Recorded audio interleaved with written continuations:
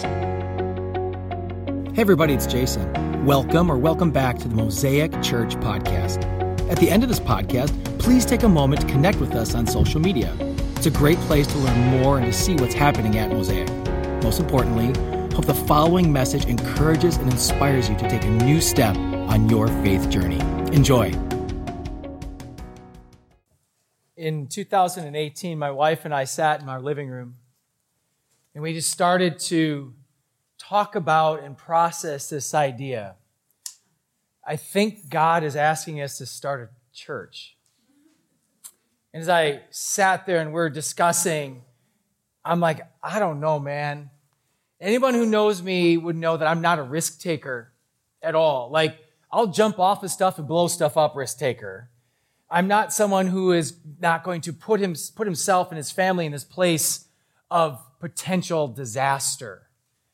I never thought of myself at any time of someone who would actually put himself at a place of being dependent on somebody else. Growing up, I've been 100% dependent. I'm that guy, type A, driven.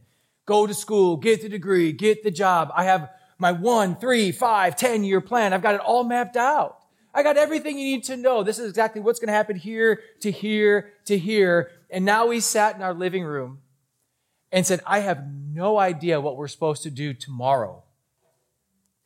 You may not know this, but 4 out of 5 church plants fail. 4 out of 5 church plants fail. 1 in 10 will make it to be able to sustain 100 people attending their church services. I knew the statistics. We sat down and started to talk about it, and as we sat there, I think the best word I could give you is fear. Terrified. Petrified. You understand these words, right? You've been there. Here we sat in our home, and I thought, we are going to lose everything. We're going to lose our home. Our kids are going to lose their friends. We've worked so hard. Our kids have friendships, and we've got relationships, and God, I can't do this all again. And I sat there. I don't think I want to do this. But circumstances, and you guys can all relate with this, circumstances of how only God can work in ways that doesn't seem natural was happening inside of our lives. And what I didn't know is that for years before 2018, God was working in my heart something that was unconventional. I had this unconventional hurt and brokenness for people who are hurt and broken. I had this idea in my heart that said, why is everybody coming to church on Sunday with fake smiles? But on Monday, they call me and say, Jason, my life is falling apart. Why can't they come on Sunday and say, our life is falling apart? Where can a church family be with me? Why was it we had these 2 lives that were being lived? And then I started to ask the question, why was it the gospel, the hope that we have in Jesus Christ, separate from everything else in their life? I started to ask questions. I started to figure out what God was doing. And this is what I figured out God was doing. God was calling me to be a counselor. I'm like, okay, this is fantastic. I'm going to help people who are broken and hurting, going through hard things, and I can leave ministry and go make a real awesome salary. This is awesome. We're going to be able to go to Disney World, and I'm going to be able to do things. And this is before I knew how much counselors made. That's a side note. But I'm like, this is going to be so awesome. I had ministry had been grinding me for years, but the truth is, in 2018 was everything came together. And God started to put something into my heart, started to put something in our heart, that God was asking us to do something different. As we sat there and I started to pray about this, I was so afraid. I was afraid of being alone. I am extremely relational. I love relationships. I want to know people's names and stories. I don't want numbers sitting in pews. And so for the thought of me to go and do this made me so afraid. I said, Lord, I don't ever want to be alone. I'm a team guy. I love team. I love doing it together. And so when we said, God, if this is what you're calling us to do, we say yes. God has always provided. God first started by providing us with the fact we didn't have to move. God was calling us to plant in our own town. We had no idea. Next, God provided people and relationships that became lifelong friends sitting in our living room, that God provided all of these people who had the same idea. What if a church was started that reached broken, unique, lost people, brought together and made beautiful because of the gospel of Jesus Christ? God provided. God built a heart of us for the gospel that says we want to see people's lives transformed, not simply go into a church service. What would it look like if people so on fire for the gospel stopped being afraid of even talking about Jesus, but live and speak and breathe Jesus? And so we sat in that living room as a group of families and prayed. God always provided. Then we started public services. We found through relationships, Slinger Middle School, and the excitement of getting all this equipment, which was donated to us by friends that had outside donors, says, we believe in you. And we got this stuff. We rolled it in. There's a picture of us we have rolling in the carts on our website. That was such a joyous day of like, we're moving into our location. We're going to be here for years to come. We can fit all these people in there.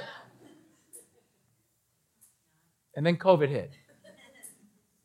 We were alive for 5.5 months in public services, and then COVID hit.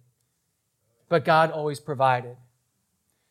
In the midst of fears, I sat there once again with hands trembling, saying, what do we do? Where do we go? What are we supposed to do? How long is COVID going to last? What's going to happen to our world? Will churches even exist after this? Is everyone going to leave? That's always my greatest fear deep down inside. Is everyone going to leave? Do they really believe in this? Are we going to close our doors? God provided.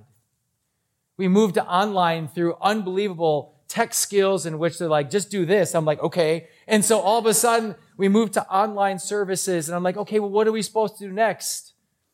And then Jennifer Miller, who owns the building, which my office says, we have a place for you, the old jerky shop across from Cabela's. God provided. And so we started meeting in public services, and we started to do this. And then all of a sudden, we started to get too big, and our kids are meeting in a tent. And then it got cold outside. I'm like, God, where are we supposed to put our kids ministry? Kids ministry is the heart, and it's a big beat of our church. Where do we put these people? And then God provided a pet cemetery down the way for our kids to meet in.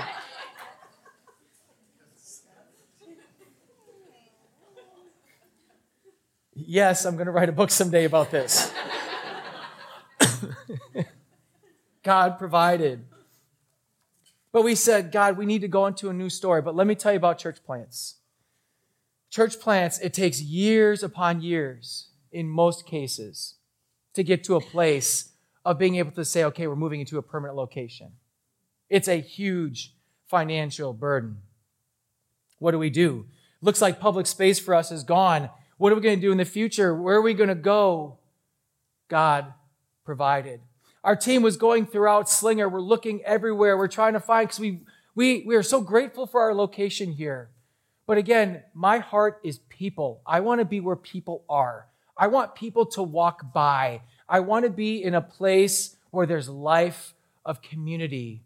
And though I'm thankful for this place, I knew it just wasn't our home. God provided. We found the building at 206 Slinger Road, and this was an uphill battle of 6 months of negotiations and conversations and city meetings and all these things that they don't teach you in seminary. I know more about codes and buildings and things that I should ever know in my life. God provided. We got into the building. I said, God, this is a great building. What's it going to cost for us to get this thing going? We started to put all of our budget numbers together. We started to do and start to see things and put it all together. Because it's an old shop that needed lots of renovations, we're turning into assembly, which means you have to change your HVAC, which is all of your heating and cooling and all blah, blah, blah. The numbers were way beyond our means. $111,000. The dream was dead. What are we going to do? God provided. Once again, people stepped into the story. Once again, God brought people outside of my little mind that could ever manufacture. We had friends of 40-some churches across Wisconsin, part of our denominational family called the Alliance, give us $35,000 towards our building fund. Friends at Crosspoint Church in West Allis, just friends of ours, just relationship, elders met and prayed and said, hey, we want to give you $10,000 towards your fund. So we started to break it into phases. We said, okay, phase 1 is we can at least move in and get things going. That is going to cost us $83,000. We don't have that much. We have only been around for a short time. God, what in the world am I supposed to do? I prayed for a money tree that didn't work. We sat down and I thought about all the different ways that God has provided, and we came to this place. We didn't have $83,000. And as of this month, the entire building fund, the entire building was at a $16,000 shortfall. And we are now looking at our budget and we're saying we've got to take paint out. We have to take doors off. I don't know if you've ever had a project like this before. We've got to take carpeting out and flooring out. We have to take out everything. And I sat there scared again, just like I was in 2018. And at this point of the story, where you're going to, I know, because you're privy to this now, you want to scream at me. Jason, you have to remember that God provides every time. What are you afraid of? You've seen that God's provided. You know that He's provided. And friends, I wish I would tell you that I did, but I didn't. I sat there on my knees and I thought, this is it. What in the world are we supposed to do now? The problem with this story is that I always want to work to find answers. That's a good thing. Leaders should work and drive and find the mountains. Here's the bad side. We don't ever stop and pause. We don't look backwards to see what God's done. That's one of my deficiencies as a leader. I don't stop and say, look at the pattern that God has done. I tend to just want to keep climbing that mountain. But let me tell you, friends, in this story, Jesus didn't do that this time. He made me stop. Our team stop. And that's where I want to bring you into the story. Because we are at a budget place in which I can't see a way out of it. I can't see our way out of this one. I don't know what the answer to this is going to be. All I know is this, is that in the scriptures we see in Exodus chapter 16 that God provides for His people. There's a substance called manna. If you're not familiar with the story, I'll give you a quick backdrop. God releases His people, the Israelites who've been slaves for hundreds of years in Egypt. He frees them and says, I'm going to fulfill a promise I made to your forefather, and you're going to get a land that's perfect, milk and honey. You're going to love this land. It's a great land. And they go out, and these Israelites really mess up. And they don't trust God. And so God now takes them on a journey of 40 years of wandering. 40 years of wandering. But as soon as they come out of this place, they say, this is fascinating. You're telling us that you took us out of this place to go starve in the desert. This is my paraphrase. Hey, God, thanks for nothing. Let's kill our leaders and go back. So that's what I thought y'all are going to do. Thank you so much. Let's kill Jason and let's go back to wherever we came from. Like, this story's over. But here they're slaves. They say, we'd rather go back and be slaves and eat meat than die in the desert and starve. And they're grumbling and grumbling. And God says to His leader, Moses, says, I hear they're grumbling, and this is what I want to tell you. I'm going to provide for them. They are going to have a substance called manna. Every day when you wake up, there'll be dew. When that dew subsides, there's going to be a manna there that's a substance to be eaten. They'd be made into bread. They could use it for multiple ways that would give them substance. I will provide for them, and they will eat. And so, sure enough, manna starts to come. But the key to manna here is that God provided every day for 40 years food for them. The day that manna stopped is when they walked into this land of milk and honey. They walked into this beautiful, perfect land full of all these huge fruits, perfect land. They've got rivers and streams and everything they need. Then God stopped the manna, but He provided for them every single day. That's where I want to pick up the verse in Deuteronomy 8. Deuteronomy 8, verse 1 through 3, is now this reminder to the Israelites once they've now achieved and gotten to the land that was good. He says this, be careful to follow every command I'm giving you today so that you may live and increase and may enter and possess the land the Lord promised on an oath to your ancestors.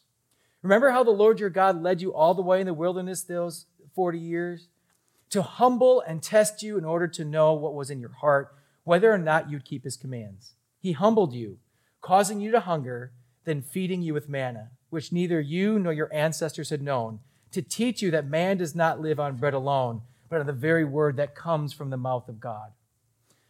The Lord gives a warning. Hold on here. Do not forget what this has been like. The Lord has taken care of you. And it goes on in Deuteronomy 8, now 10 through 18. When you have eaten and are satisfied, he's talking about the new land, praise the Lord your God for the good land he has given you. Be careful that you do not forget the Lord your God, failing to observe his commands, his laws, his decrees that I'm giving to you this day. Otherwise, when you eat and are satisfied, when you build fine houses and settle down, and when your herds and flocks grow large, and your silver and gold increases, and all you have is multiplied, then your heart will become proud, and you'll forget the Lord your God, who brought you out of Egypt, out of the land of slavery. He led you through the vast and dreadful wilderness, that thirsty and waterless land, with its venomous snakes and scorpions. He brought you water out of a hard rock. He gave you manna to eat in the wilderness, something your ancestors had never known, to humble and test you, so that the end might go well with you. You may say to yourself, my power and my strength of my hands have produced this wealth for me. But remember the Lord your God, for it is he who gives you the ability to produce wealth, and so confirms his covenant, which he swore to you on your ancestors, as it is today. How easy it is when you start to win to say, I'm the winner. How easy it is to say, look at everything we've accomplished, and say, look at what we've done. How easy it is as you take steps forward to say, look at us. That's never been the story of Mosaic. Every single story of our team has been this. We need God to provide manna today. My 1, 3, 5, 10 plan has been blown out to 24-hour plan. God, what are you doing today? I dream of the future. I point towards the mountains. I say there's great things. I want to drive towards things that I think God's calling us to, but I still keep. Because for me and my story, now God has a light that he clicks. He turns it on and shows me only the path stone that's before me to take one step forward. My light does not go further than the step before me. The food is not more that I can gather, because the story of man, if you gathered up more than that day, it tells us it rots and that maggots would come. Unless it was on the Sabbath day, the day before the Sabbath, they would go double portion so they didn't work on the day and could rest. Otherwise, anything more that they gathered, and of course they did it, because I'm going to take as much as I can, God was proving you need to rely on me every single day. 2 weeks ago, our executive team met to discuss our shortfall in our budget. We sat down and I said, guys, I have no idea what we're supposed to do. We don't have paint on walls. I don't even know what's going to happen. Let me add one more caveat to you, because you friends don't know this. The location that we're in right now has been leased out to somebody else. That in sometime in April or so, this location we're currently in is no longer available to us. And rightfully so. We're here as a gift. We're here. I'm so excited for them to be able to lease it out. At the same time, I'm so excited for you. What do we do? So I sit down and say, okay, time is ticking. We have maybe a month left in this location. This other location is not going to happen, but we're out of money. And I'm sitting there just wringing my hands. And the executive team had all these ideas. And one of our members says, the story of God and Mosaic has never been straight. It has ups and downs and lefts and rights. And this is what I'm telling you. We need to stop and we need to pray. And so as an executive team, the leadership team that we have, we all stopped and we called our church to prayer and fasting, which you may have heard about or seen through our weekly emails. That now until Easter, we're going to stop and pray and ask God to do amazing things. That's how we started. That's how we're going to keep going. The very beginning of our story, back in that living room as we sat there and just started to pray, we knew God was asking something huge of us, to not just be another church in Washington County. Washington County doesn't need another church. It needed a different type of church. God was calling us to be a church that focuses on making disciples, that make disciples, that make disciples. Gospel focused, gospel driven, gospel driven disciples. And we need to be at a place to reach lost, broken people who are far from God, equip and train the saints to go and share the good news of Jesus Christ. That's it. All the other stuff, I don't know. We'll figure that out as we go. We got to make disciples, reach lost people. And so when we sat there and praying about it, our team says we need to go to prayer and fasting. We come up to this name of God called Jehovah Jireh, the Lord will provide. It's a name of God in which God provided. Abraham was going to be called to sacrifice his son, and the Lord brought a sacrificial ram to take his place. He's given this name Jehovah Jireh, the Lord will provide. Jehovah Jireh says, and when there doesn't seem to be a way, the Lord is going to provide a way. 2 days after we called our team to stop and pray, I got an email that said, hey, we've been talking about this. We want to do something cool. We want to offer $4,000 to Mosaic Church and then price match that up to $4,000. So we're going to double people's gifts in March. So whatever they give, we're going to give. We're going to double the gifts of people to the building fund. Oh, I said, well, not that great at math, but that's $8,000. Oh, my word. Okay. 1 day after that, we get an unsolicited call from a church friend, the pastor of Wellspring Church in Hartford, good friend of mine who's been in this story with us from day one. Says, Jason, our elders, we saw you guys are going stuff. The elders came, we met together, we prayed. We just feel God's calling us to give you $5,000 for your building fund. Okay, I'm doing the math here. So if we have people give to this, we double $8,000, $5,000. Okay, we're at $13,000. We talked to our electrician. The electrician, he's like, hey guys, I'll be willing to do a payment plan for you guys, and we can go through the end of the year to help kind of spread out the cost for you. So the upfront cost now puts us at phase 1 being able to be completed. And I sat there and I said, Jehovah Jireh, the Lord will provide. How do I ever doubt the Lord God Almighty? Why do you? Why do we?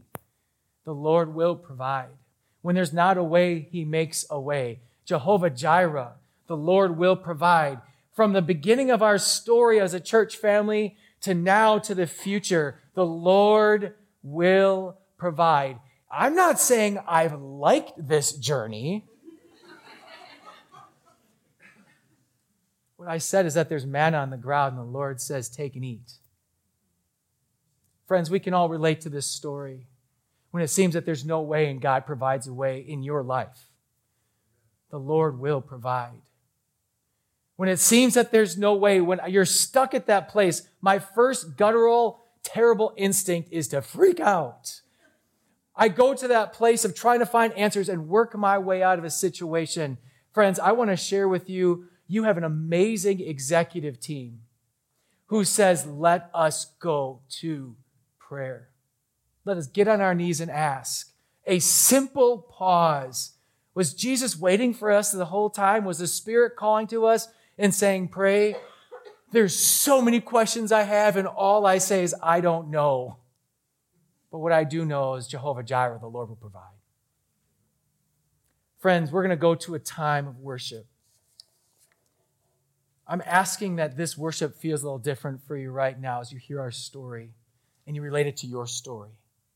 I'm not saying things have gone the way that you wanted. It's been comfortable. What I'm saying to you is the Lord will provide. I cannot think a time in my story in which I've said, this is so unbelievably easy. I would church plant 1,000 times more. The Lord will provide. Once again, thank you so much for listening.